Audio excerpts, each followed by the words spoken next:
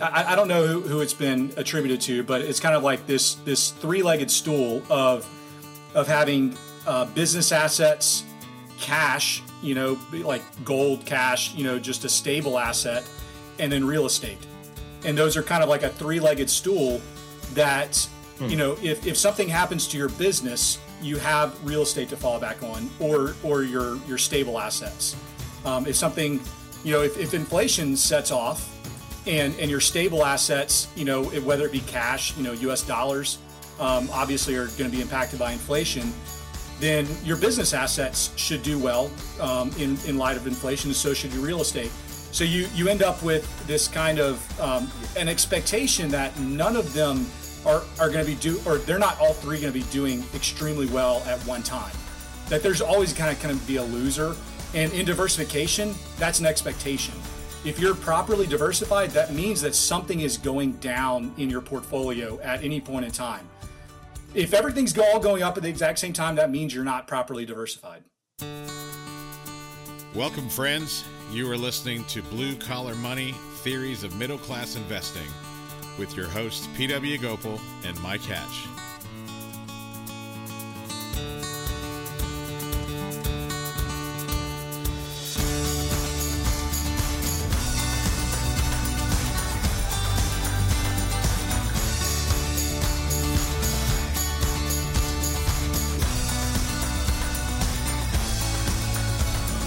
Hey folks, welcome back to Blue Collar Money, Theories of Middle Class Investing, where our goal is to help everyday folks get financially unstuck.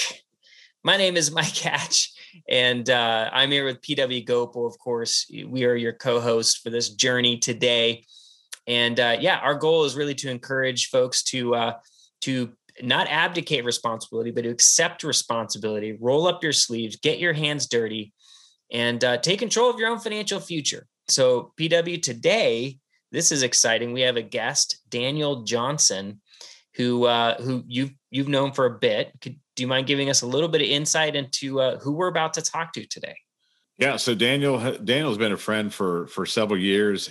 He's probably one of the more intelligent people that I've had the privilege of being around. I think we kind of got to know each other at church and just playing poker. That's great. Best way to get to know someone. Yeah, to me, it's the best way to get to know people. But he is a kind, generous person.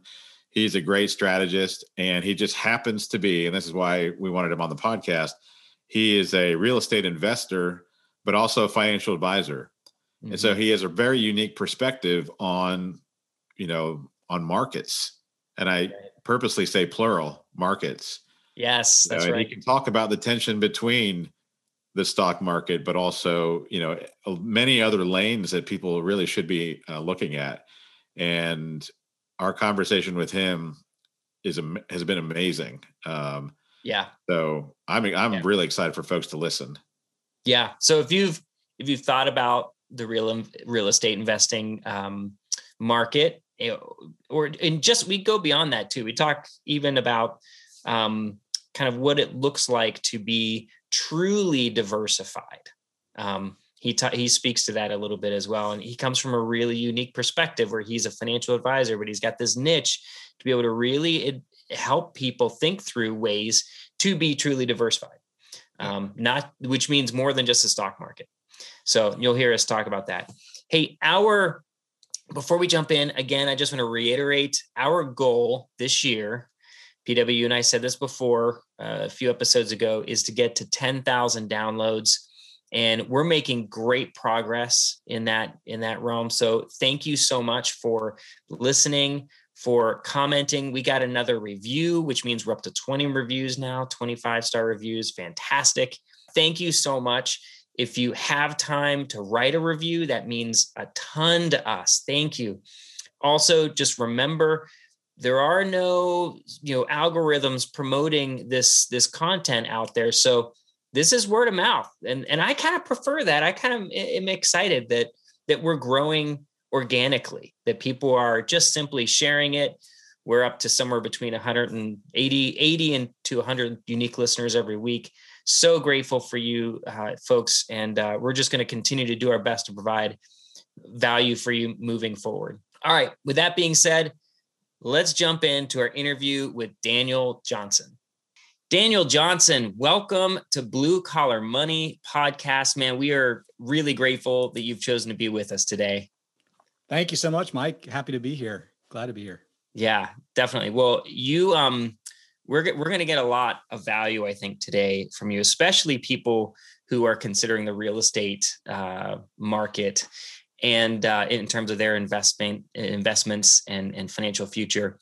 But I wanted to start off first and just ask you, tell us a little bit about your faith journey and how that impacted you in your career progression to bring you to this place where you are now, which is a pretty niched kind of place, really, professionally. And you can tell us specifically what you do first and then kind of take us on your journey and how you got there. But we just love to learn a little bit more about you. Yeah. Thanks. Thanks for having me on, Mike and PW. It's really great to be able to, talk to you guys today and to share with your followers what I'm doing. I want to put out a quick disclaimer real quick because I am an investment advisor representative with Refocus Financial Planning. It's a registered investment advisor in the state of North Carolina. So the topics I'm going to discuss today and opinions I'm going to give today are not meant to address specific needs of the listeners. Refocus Financial Planning does not offer legal or tax advice, and listeners are encouraged to discuss their specific needs with the appropriate professionals, considering their individual circumstance. And then the things we're going to talk about, the investments we're going to talk about today, may be speculative in nature and could have a substantial risk of loss. So my background is, I actually grew up in the church. My dad was a pastor. He was a minister to the deaf, and so he was actually deaf himself. And that had a lot of impacts on me growing up, because really I saw the world from a slightly different perspective of my dad being in ministry and working with a lot of folks that their limitation in life was that they couldn't hear. Otherwise, they were fully capable of doing any and all jobs and tasks and roles. But I did see kind of just this difference in the way that people saw them. You go to a fast food restaurant and the way that they're treated, that sort of thing. So that really had a big impact on me growing up. And of course, my dad being in ministry and being in the church every, three times a week and just kind of growing up in that situation. It was both positive and negative to me growing up. I know that a lot of folks really that grow up in the church like that, they either come away embracing it even more or rejecting it. And I would say I ended up kind of being in the middle of the road where I kind of had this love-hate relationship with the church. I loved the mission of the church and the people in the church and the things that the church were doing in many ways.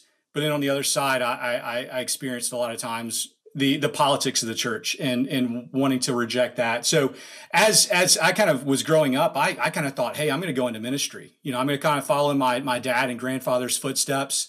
My grandparents were missionaries in Chile. And so I kind of thought growing up, hey, I'm going to become a missionary or become a pastor or be in missions or in ministry somehow.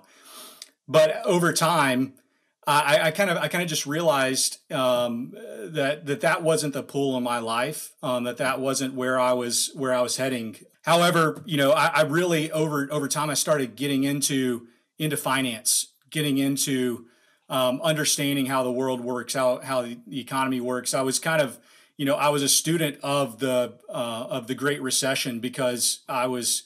In 2007, I was graduating from college, with a degree in accounting and fully aware of what was going on in the world.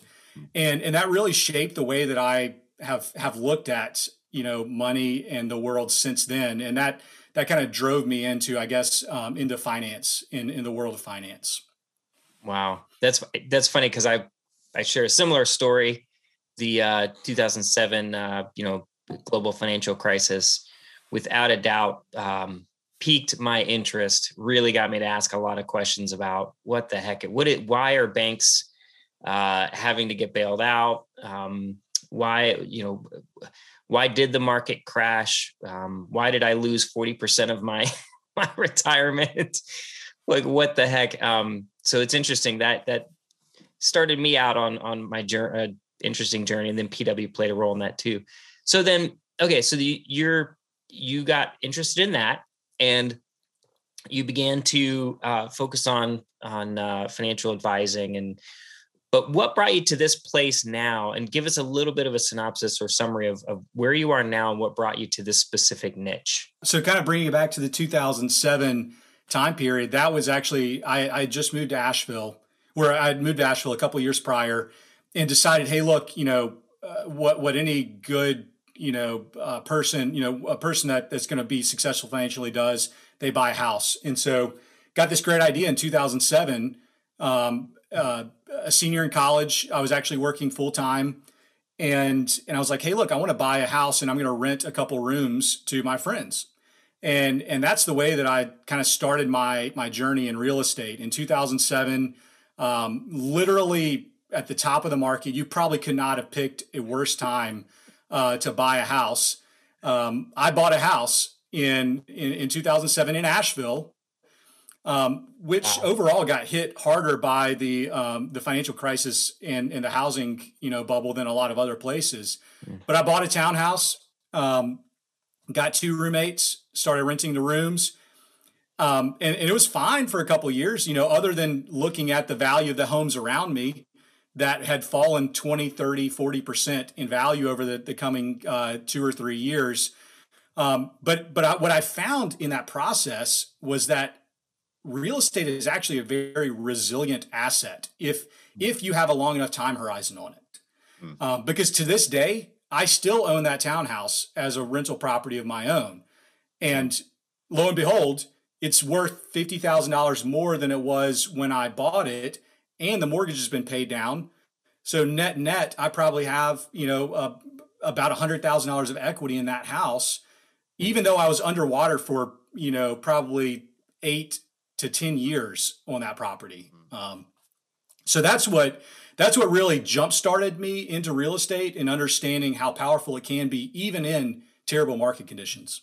That's a great point because, so there are some people who had, who really suffered, who had adjustable rate mortgages and then had no way out of that because they couldn't refinance, they couldn't sell because they were underwater. They were really stuck. But if you do it right, you can weather a storm like that over time, especially if it's an income producing asset that, that you're, as long as you can make the payments and you still have an income coming in that can, Yeah. And obviously there were a lot of situations that of job loss. My situation would have been very different if things had played out differently. So, not all situations are the same. However, it's one of those things that real estate can be powerful even in a terrible market to have as a long-term asset. And that speaks directly to your specialty, which is kind of real estate, right? Tell us a little bit about that specialty. What do you specialize in? How do you do it? And kind of, just describe it for us. So we have a little bit of understanding. Sure. So everyone is kind of aware of financial planning and the financial advice world, which is it's a big and booming world. There's a lot of folks that are, that are in that world, managing assets, whether it be with a mutual fund or with a broker dealer or with a registered investment advisor. And so for the last 7 or 8 years, I've spent time with a large registered investment advisor, and I was working with folks that had $2+ million, and we were managing money, and it was a great place to be, and you're giving great advice to kind of wealthy people. But over that period of time, I encountered a lot of people who were in the real estate world that really didn't see a lot of value in hiring a financial planner, financial advisor, because what they saw was that this person, this financial advisor sitting on the other side of the table, and their primary goal is to get me to put more money into the stock market because that's how they're going to get paid. And now at the end of the day, I'm not going to say that that's all terrible and bad. Financial advisors, if you look and go over a long period of time and you invest your money over a long period of time, everyone kind of comes out on the positive end of it. However, what I saw was there's just this market of folks that were underserved, that were real estate investors, that they liked real estate, they wanted to continue investing in real estate, and what they were asking for is they were like, hey, I want some information on how to save for retirement, outside of my real estate.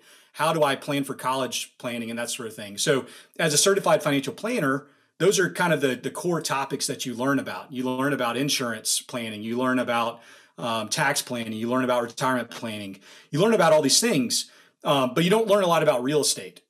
And so the real estate knowledge that I've gained has been from my personal research, my personal investment, and that sort of thing. But I was, over the last 7 or 8 years looking at how can I kind of combine these two things? How can I move into an underserved market of folks who are either real estate investors who want to be real estate investors, but they want some guidance. They want a financial planner to help them with that. So that's where Refocus Financial Planning kind of was born out of just this year, of the idea of helping folks that either are or want to be real estate investors, helping them gain the confidence and the understanding of how to do it right, and then how to execute, and then how to help them cover all their other areas of their life, how to save for college, how to do all these different things. So that's fantastic. Wow, that's really cool. That is really cool. What is it in terms of your your Christian worldview, your kingdom mindset? How do you see yourself playing a role in kind of God's redemptive plan as you work with your clients in this area?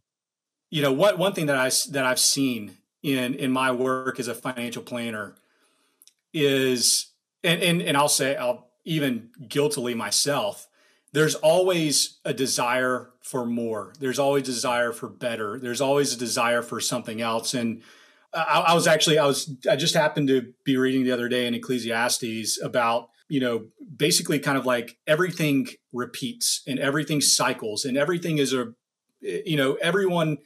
business that thinks they've got some new idea. It's almost always a reinvention of some other idea. And so as an individual, as a person, and I'm guilty of this, you have a desire to like climb the ladder, to better yourself, to financially better yourself. But at the end of the day, what's going to happen whenever you're 85 years old and you're about to die, it's not going to matter whether you had $5 million or $100,000 left in the bank. Literally, like very few people are ever going to remember that. However, they are going to remember your actions. And so in my world as a financial planner, being able to help folks to kind of advance their situation to a place where they have their own Maslow, hierarchy of needs covered, at least the basics, then they can start turning outwards and start looking to their community, to start looking to other people that they can help. And I think one of your past guests, kind of talked a little bit about loving people through leases and the idea of, especially in a pandemic situation that we're in right now, folks are out of work, and to be able to turn it around and to be in a place where you're stable enough that you can reach back out to your neighbor, to your friends, to your family, and to help them. That's kind of like what my goal and what I do is to help people to understand their situation well enough to be stable enough that they can then reach out and help other people around them in their community, in their world. Let's just use, we had our friend Chase Harden on here, who was the guy who mentioned, loving people through leases. Let's just kind of archetype Chase, just say so there's a whole bunch of late 20s, sometimes early 30s folks listening to us. They are either invested in the market because of a 401k or because of their job, or but they're looking at real estate. We talk about real estate almost probably in every episode, at least in mention. And they're looking at this idea of becoming a landlord. Like, what are some key steps for just beginners that are just, they're over leveraged in one area. They don't know how to even like have a conversation about getting that first property, becoming a landlord, preparing their homes, like their family for what are some things they can look at? Well, let me address this from a couple of different perspectives. One of the best ways that I personally think for someone to get into being a landlord is to consider using your own home, the home that you live in, to get started. And they're in the real estate industry, it's kind of called house hacking, to where, you know, whether you strategically buy a duplex as your first home, or you strategically buy a house that has a basement apartment, or even just a basement. It doesn't have to be an apartment, or a garage apartment, or something like that. Or maybe it's even a bedroom in your house. And so I'll just take this as, for example, a good friend of mine, partner on a bunch of real estate with me. He's in Asheville, and he had one bedroom in his house, and he decided to start doing Airbnb with it. And this was probably 5 years ago. Started doing Airbnb with this one bedroom. It was a main level kind of master suite, and he and his family lived upstairs. And that one bedroom, he didn't have any other investment properties as his primary residence. That one bedroom paid his mortgage for about a year. Wow. And just doing it, you know, just on weekends, really paid his mortgage for about a year. And then what that also did was that gave him income attributable to that property that he could use on his tax return and that he could take to a lender. And then he was able to kind of swing out and to buy a second property and then convert that property into a full-time investment property. So, and then he was able to kind of repeat. He bought another house with a basement that he just did Airbnb in the basement. The basement paid the mortgage for the new house. The other house was on a full-time. So he was making even more money. So the idea of using your primary residence to become a landlord, first, it gives you an opportunity to understand, is this something I want to do? Like, do I want to be a self-manager? Do I want to manage my own properties? 2, do I hate the idea of being a landlord? Because here's the great thing is you can hire a landlord to work for you. If you don't want to kind of do all of the landlording side of it. I personally love the landlording side. I love working with tenants. I love talking with people on that end of it. And so you can kind of understand yourself a little bit better by experiencing it. And also the thing is, you're not like jumping headfirst in and buying a property that's only an investment property and you're never going to live in it.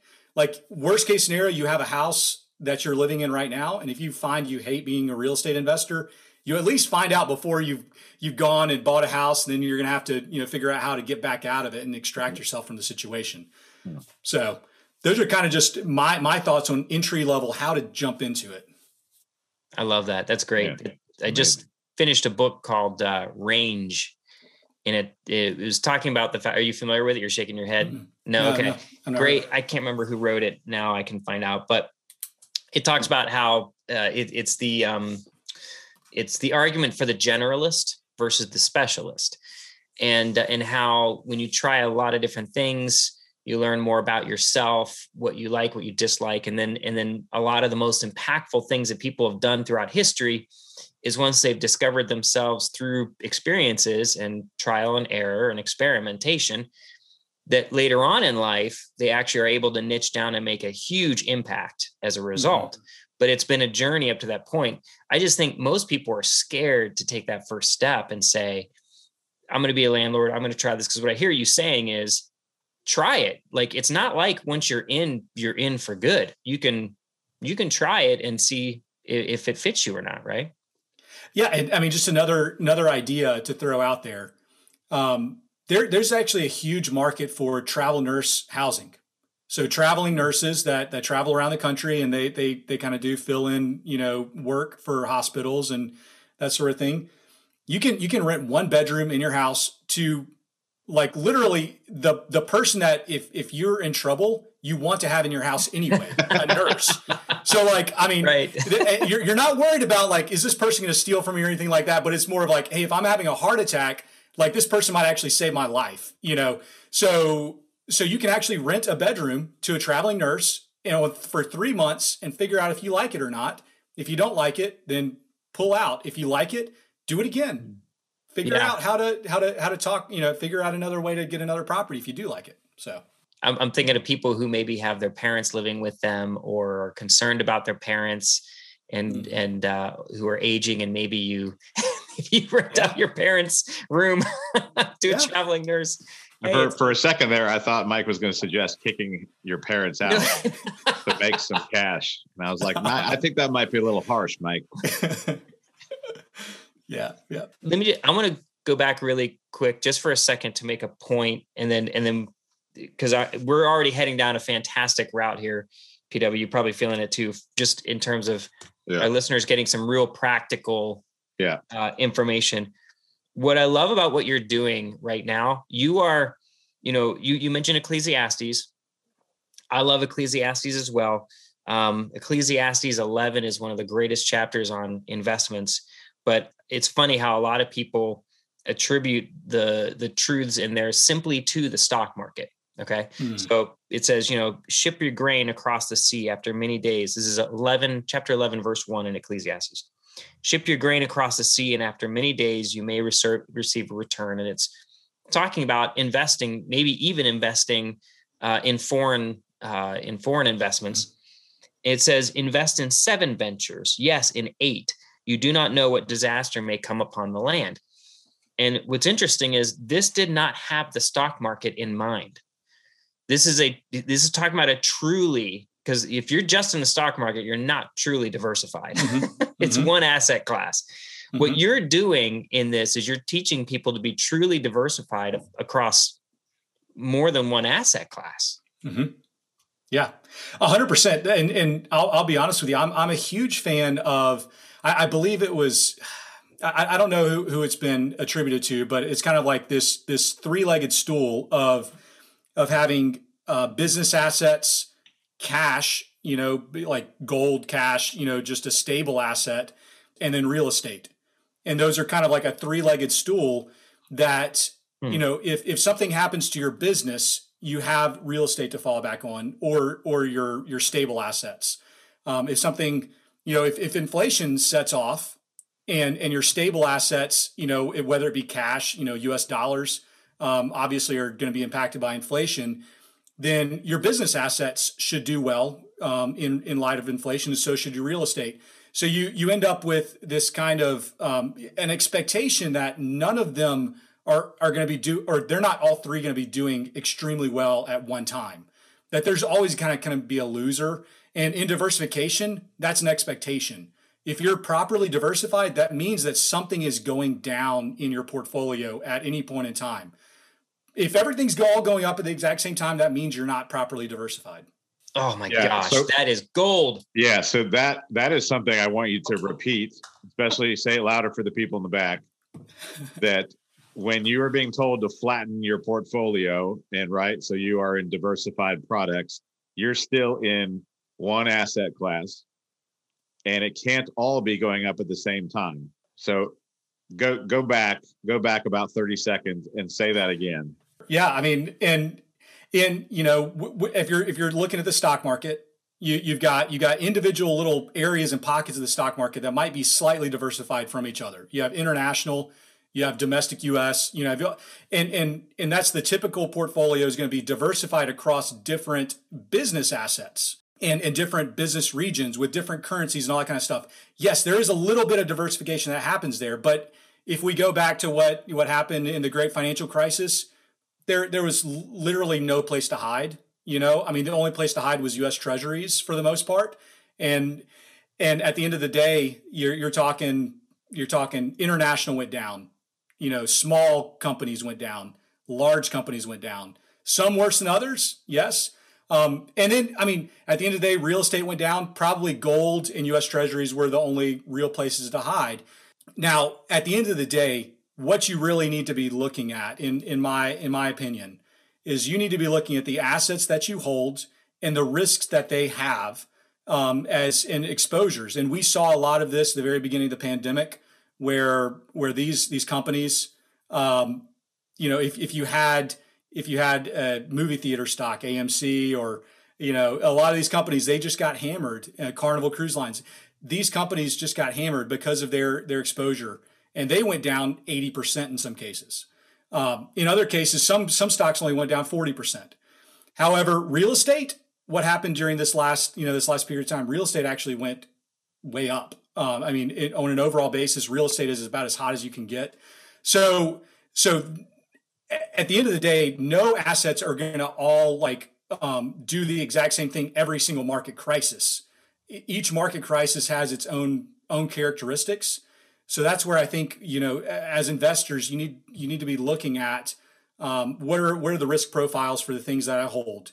And in a lot of cases, it's just a systemic risk that the market itself is going to go down. So what are my other holdings that are going to offset that and that are going to do well in a systemic market crisis? So PW, I know you said go back. I kind of maybe did a little twist on it, reiterate it a little bit, but I think at the end of the day, true diversification, in my opinion, can't be achieved just in the stock market, because even if you try to get real estate exposure in the stock market, all you're getting are public companies that own ownership interest in some real estate assets. And most of the times those are really massive, whether it be a mortgage REIT or a big, an office build out in Manhattan or something like that. All you're doing is you're buying companies that have exposure, a real estate company that has exposure to these different areas. And it's not a true exposure to real estate, in my opinion, because you're getting a business value on real estate instead of just pure real estate exposure. Pure real estate. Yeah. Man. So I want to kind of go a little bit into the future. If we take some of the people that you were speaking to, some of the people that are wanting to get started, and they see themselves in, let's say they started in real estate and they like it. They like being a landlord. They like the game of it. They like the hunt. 3 to 5 years, 10 years down the road, if you were to characterize that person, what are the three to five single best characteristics of a person that's savvy in real estate? I think at the end of the day, the first thing is you have to know your numbers, and you have to be cognizant of what you're buying and what the market will bear for your, what you're buying. You can't go in there and buy something and expect, hey, look, I can do this or that, and I'm going to get 50% more in rent.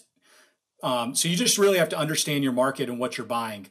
Now, another one is obviously if you're a scrappy person, like I would say, I am not the handiest person, but give me a couple of times at going at something and I can figure it out. And the first 3 times it's going to look terrible. It's not going to be right. If you have me do drywall patching and stuff and repair, it's not going to look good the first couple of times. But by the 4th, 5th, 6th time, I can do it myself and do it pretty decently. So if you're a scrappy person that already has a lot of tools in your tool belt for just working on homes, working on properties, then that gets you ahead of the game right now. Because especially right now with it's blue collar money, blue collar jobs are in massive demand, and the prices are just through the roof to hire and employ these these contractors. So if you can do the work yourself, you have a leg up on every other investor that is trying to go and hire a general contractor, trying to go and hire even a repair guy. If you can do it yourself, you're going to save a lot of money. It's going to increase your profitability of your investment. So that's something that I've tried to improve my skill over time. Continue to do that. Third is technology. If you can employ and use technology to your advantage, whether that be collecting of rents, whether it be communicating with your tenants, if you don't have to worry about like having this texting marathon, and instead you have a very efficient way to collect your rents through a portal. There's a lot of great ones out there. I'd be happy to share any of them with folks, but Cozy is a great one. You basically, you're just automatically setting up bank drafts for you're not having to chase down your tenants every month. How do you spell Cozy? Cozy, COZY. I think it's cozy.co. I think those 3 will, and then just also just the diligence and sticking with it, because real estate is not an immediate turnaround. There are very few situations like you might be successful in finding a property that needs a lot of work that nobody else has seen. and you're able to buy it, fix it up, and you get a nice big pop on it, that it's, becomes a really great investment for you, because you can, maybe something that nobody else thought was desirable and would only rent for $500, you buy it, you fix it up yourself, and now it rents for $1,200 or $1,300. You could have an amazing return on your investment. So an eye towards design, an eye towards, these types of things. I would say that all these 4 things that I named, like, you don't have to have all 4 of them. Like, if you have one of them, you're going to be okay. And let me just kind of push this idea on you guys. For somebody that is kind of thinking about, hey, look, I work a W-2 job. I like what I do. I get, I enjoy my career. But I don't really feel like I have the greatest ability to kind of put as much as I would like aside for my retirement eventually. Or to build that margin in my life now. Maybe there's the desire to do something different, but you don't see the bridge in order to get to the other side to be able to do that. I think that real estate can be a really powerful way to get there. And let's for a thought example real quick, what I was talking about earlier, house hacking. You buy a house, you get a mortgage on it, you maybe put 10% down on it. So let's just say, for example, you buy a $200,000 house, you put 10% down on it. So you put $20,000 down on it. So you have a $180,000 mortgage. Then you get a renter to come into one of your bedrooms, and you start having that pay your mortgage. After a year, you've got enough income that you can show on a tax return. Then you say, hey, look, I'm going to jump and I'm going to get another property. And you do that 2 or 3 times, and you have 3 investment properties under your belt. You run the timeline out 10, 15, 20 years. And especially if you think about a 30-year mortgage amortization, after 30 years, you have 3 houses that all cost $200,000 each paid off in 30 years. You have, in today's dollars, you have $600,000 of asset value. Now that's grown over 30 years. Obviously, you don't buy anything today at 30-year ago prices. So you have probably upwards of $2 million worth of real estate just in these 3 houses that you bought 30 years ago and you've rented over the years. And they're still producing rent. They've been paying you through the years. Imagine even after year 5 or year 10, the financial flexibility that just having the rental payments coming in on these 3 properties could provide to you as in your lifestyle, whether it be a career change, just increasing the margin in your life to be able to give back to your community, to give back to your church. It's just a really powerful thing that can be done just by ordinary people. Man, that is so good. One of the things you had said is a career change. And I think for the folks that are listening, it happened to me, it happened to Mike. It happens to a certain type of person. At some point, W-2 income doesn't make sense, and you want to, as you were describing earlier, you kind of want to test the waters in all these different areas. And what you just outlined is this picture, which I absolutely love the idea of stabilizing your family's income. So if at some point things become destabilized, whether it's your job, your W-2 job, that you can go and create value for somebody, and you have the margin to kind of make that pivot where your spouse is not, freaking out over paying the bills. Like there is some stability there. And so I just had my 50th birthday. So I have to be financially perfect. Have already had, 2 go rounds with financial crisis. One was my own fault. The next one was COVID and my daughter getting sick. We'll survive another one if it comes up. I don't want to go through that again. But there are, people in their 30s with significant advantages just from time horizons. I mean, in your 20s, oh my goodness, you can make all kinds of mistakes and still do really, really, really well. And by the time you're 40 and you're just like, man, I really don't like my job. I don't like this path. You can pick another one. And it's probably one of the greatest freedoms I think this country offers us, is that you can go provide a different kind of value. And if you have, like you were saying earlier, tried these different spaces and figured out what you're good at, and the benefit is you see where the gaps are. you see the stories progress, you can kind of push them out 5-10 years and say, I see these gaps happening, especially if you understand money, and you can place yourself in those positions. I think that point you made is absolute gold. I hope people go back 15 minutes, rewind it, and listen again. Because if you are young, there's a good chance that in 10 to 15 years, you're just going to want take a different lane in life. Yes, there is a high chance of that.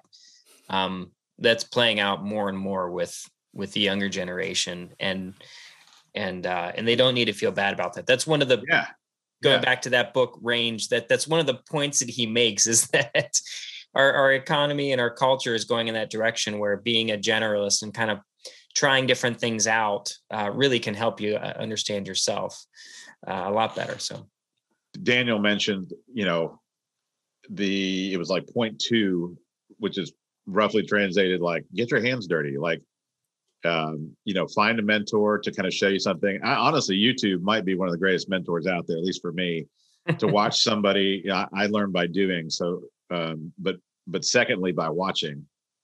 And so, watching somebody kind of perfect, some good practices and then go out there and do it. So I've probably done 4 dozen, not a lot, but 4, maybe 5 dozen tile jobs. And I started with my own. It's still there today. And that's a good sign. You can tell it was my first tile job. And then I started doing tile jobs for other people. And I did almost every one of those tile jobs on a $99 Home Depot tile saw. Mm-hmm. I just learned how to use that tile saw. But what I learned was I didn't charge anybody, because these are all my friends, as I was able to save them usually, several $1,000s on a bathroom, at least $2,000 on a bathroom. Sometimes maybe $6,000 to $8,000 on a kitchen.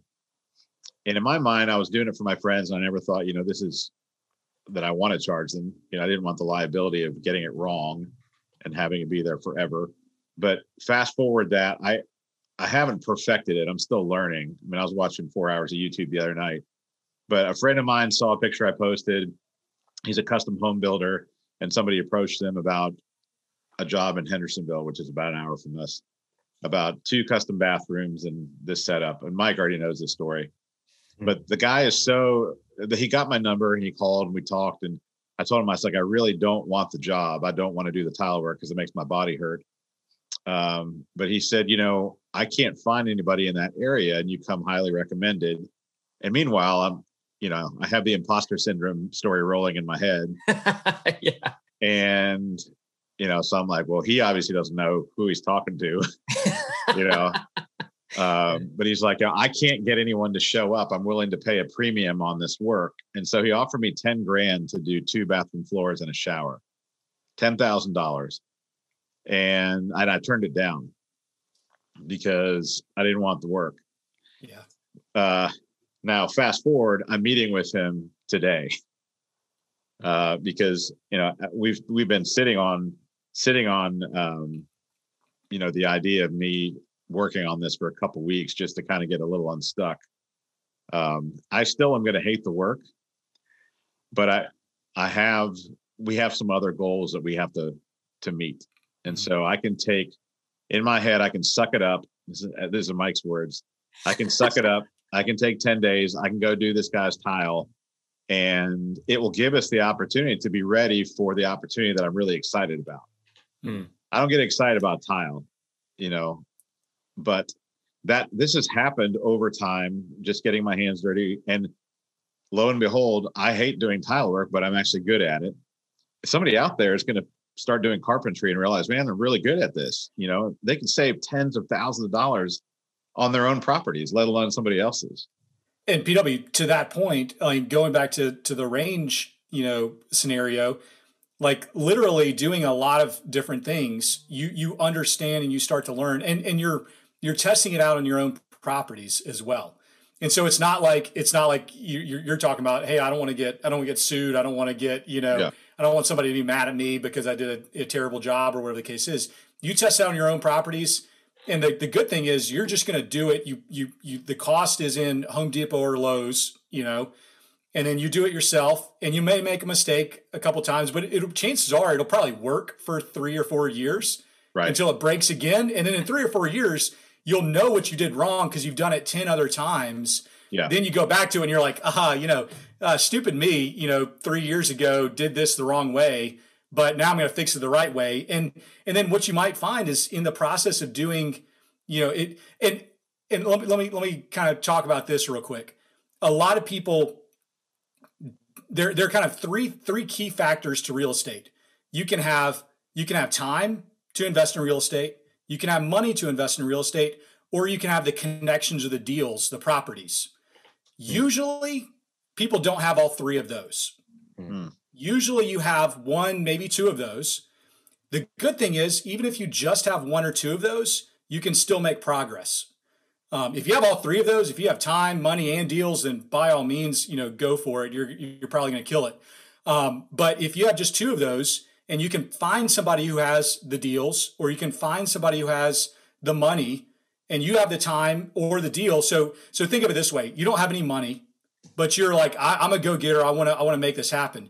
So what you do, if you don't have the money, you go and you drive around your neighborhood, wherever you live, and you find the most beat up property you can. You go on the tax records, you find who owns that property, you start calling them and get a list of 10, 15, 20 of them. Start calling the owners and start saying, hey, what are you going to sell this? Are you going to sell this? What can I buy it for? And then you find a deal. Then you can go out and you can find somebody that's in real estate that will fund your deal. That'll be your money guy. Mm-hmm. So you've got the time and the deal. So then you go and you put your time, sweat equity into it, and you get somebody to partner with you on the money side. That's how you can also get into this world. Yeah. So those are just kind of some of the ideas behind real estate there. And I want to piggyback on that real quick. If you are going to do that, start pursuing owners, because I have a friend that just did this less than a year ago. The story you tell is really important. Mm-hmm. And, this is what I've seen over time is that, for the people that are buying the house that write the letter to the current owner, kind of outlining, their family story, even for investments, like if you tell the person, kind of your plan for the property, it really does go a long way. I've actually heard of people dropping their price significantly because they wanted a certain family to be able to afford the housing. Not everybody is attached to money like we may think that they are. And so if you are in that space of like, hey, we feel like God is kind of moving us towards real estate, and here's the things we want to do with it. Like eventually we want it to benefit others, right? As Chase said, loving people through leases. We want to bless families. Tell a good story, and you never know. God will I really do believe that God will partner you with the right owner who's like, I don't care about dying with 5 million. I'll die with, 4,800,000. Like here's a break on this thing and do something really good with it. And relationships are everything. You treat others like let's just say it's an 80-year-old and that they really do need to sell the property. You treat them like they're your grandmother, and that you would treat one of your family members. Like at the end of the day, they will appreciate that. And obviously it kind of goes to our command and our mission as Christians to love one another. And a lot of times you can actually help people tremendously getting them out of a bad situation. They might have a house that is unsellable on the private, on the MLS, but you're able to get in there and help them get out of a problem spot. So yeah, 100%, tell your story, treat them like their family, and, treat them like they're a child of God. It's pretty an easier way to say it. So. Love that. That's awesome. So Daniel, you have kind of the conversation we're having right now. You have these conversations with the people you meet with on a regular basis. Like if someone's looking to get into real estate and they come to you and I don't have any money. Like this is the kind of thing you talk with them about. Is that right? Yeah. 100%. I just want to be there and be a resource for folks. And to, at the end of the day, like my tagline, my slogan is financial, unbiased financial advice. Because at the end of the day, I don't have any conflicts on whether somebody invests in real estate, buys a business, or invests in the stock market. Like, at the end of the day, I don't have any bias in which of those different paths somebody heads. My goal is to make sure and help people to know that that's the right path for them, that they understand the risks that come with a certain path. So yeah, those are the conversations that I have with folks, and I have an introductory meeting that I do free of charge, and then ongoing I have a couple of different services. Financial planning, just ongoing financial planning is a service. Then I have just kind of one time 1 hour meetings where you can just ask me any questions. I call it my Ask Me Anything service. So yeah, I cover all of this, and any questions that folks have, I get into the details with them. That's great. So one of the other questions, and we should probably wrap up soon, but one of the questions PW had down, which I think I'd like to hear a little bit more about too, is how you ended up in working for yourself, as opposed to maybe being tied to, another, partnership or something. Yeah. How did you get to this place where you're working, you're your own business? Yeah. Yeah. So this actually ties back to some of the other things we were talking about. I think if my wife and my family, if we had not been fortunate enough to kind of build the margin into our lives with these, the properties that we've acquired over the years. So we have about 8 investment properties that we own. A handful of them are Airbnb properties, and then a couple of them are long-term rentals.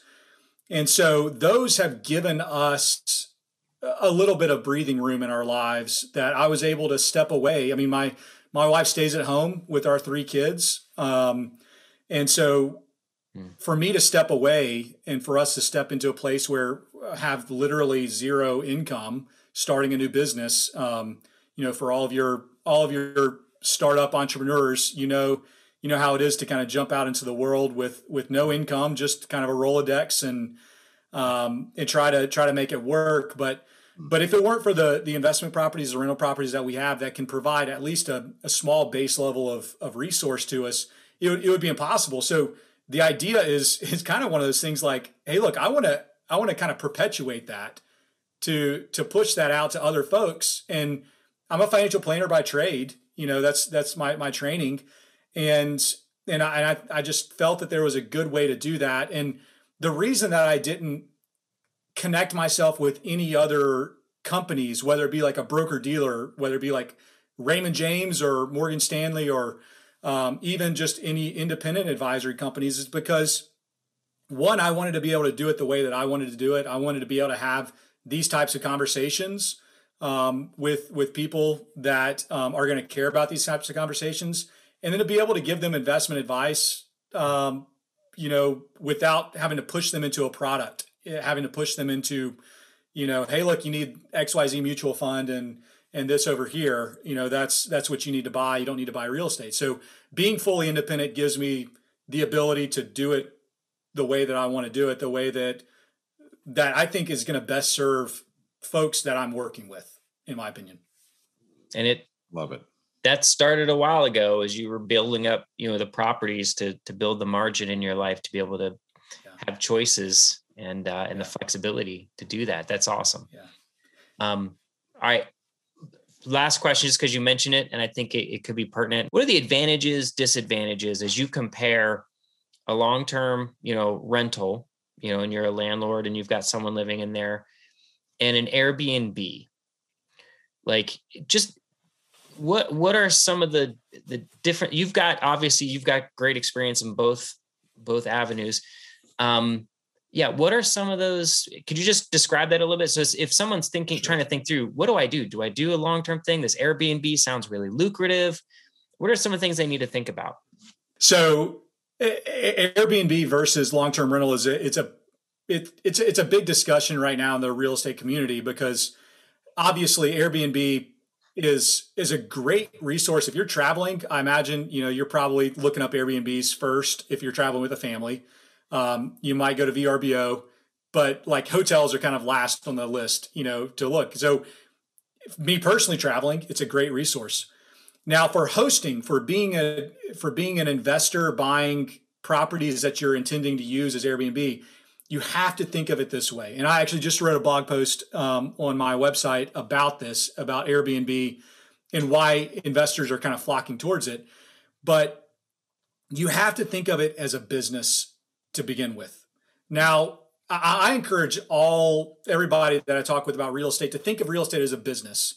However, long-term rentals are a little bit more of a passive business. You can kind of be hands-off, and you're probably not going to talk to your tenant every month. You're probably going to talk to them every 3 to 6 months. With Airbnb, you have to have the mindset that you're literally going to be talking to your tenants, and your tenants are changing every single other day. And you're going to have to have conversations with them. You have to, if something's wrong, if there's a roach in the kitchen, you're gonna have to take care of it. You're gonna have to make sure that they're compensated for that, the inconvenience. You have to, you're entering into a service business if you're an Airbnb host, and it's less of kind of a long-term. I mean, I would say long-term property management is still a service business, but it's like you're in hospitality when you go into Airbnbs. Yeah. For some people, it's great. Some people love it. Some people, I mean, if you like people and interacting with people and talking with them and trying to give them tips on the good restaurants to go visit, the best hiking spots, the best outdoor places to go, then by all means, you would probably love it. And I would say it's, you just have to kind of test the waters and figure out, is this something that I want to do? Do I want to have my phone buzzing at me at 11 o'clock at night whenever somebody can't get into the house and I have to figure out how to get a key to them or let them in? Those are the kind of the questions you have to ask yourself with an Airbnb. They can be much more lucrative. It can actually propel you a lot faster towards additional properties and more financial freedom, but it definitely comes with a labor and time commitment. That's great, man. Thank you, Daniel Johnson. Thank you for being a guest on our podcast, man. We're grateful for you, bro. And man, the value you added to us, to our listeners today. Yeah, man, so good. PW, any last minute? Yeah. So what is a real easy way for folks to find you? Yeah. So they can visit my website. It's refocusfp.com. That's like real estate focusfp.com. And that's probably the absolute best place to find me. Okay. You can also email me at daniel@refocusfp.com. And that's where I can be found primarily. Awesome. We're going to put all that in the show notes. So if people want to go, and be able to click links. This was amazing today. Thank you for spending some time with us.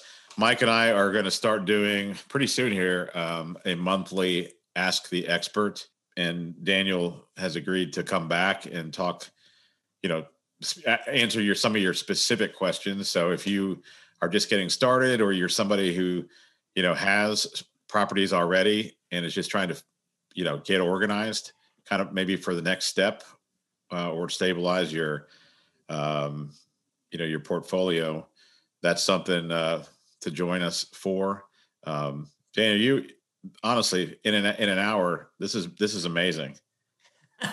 So many great points that you hit. I have so many more questions. So you have to come back in a few months if you'd be willing.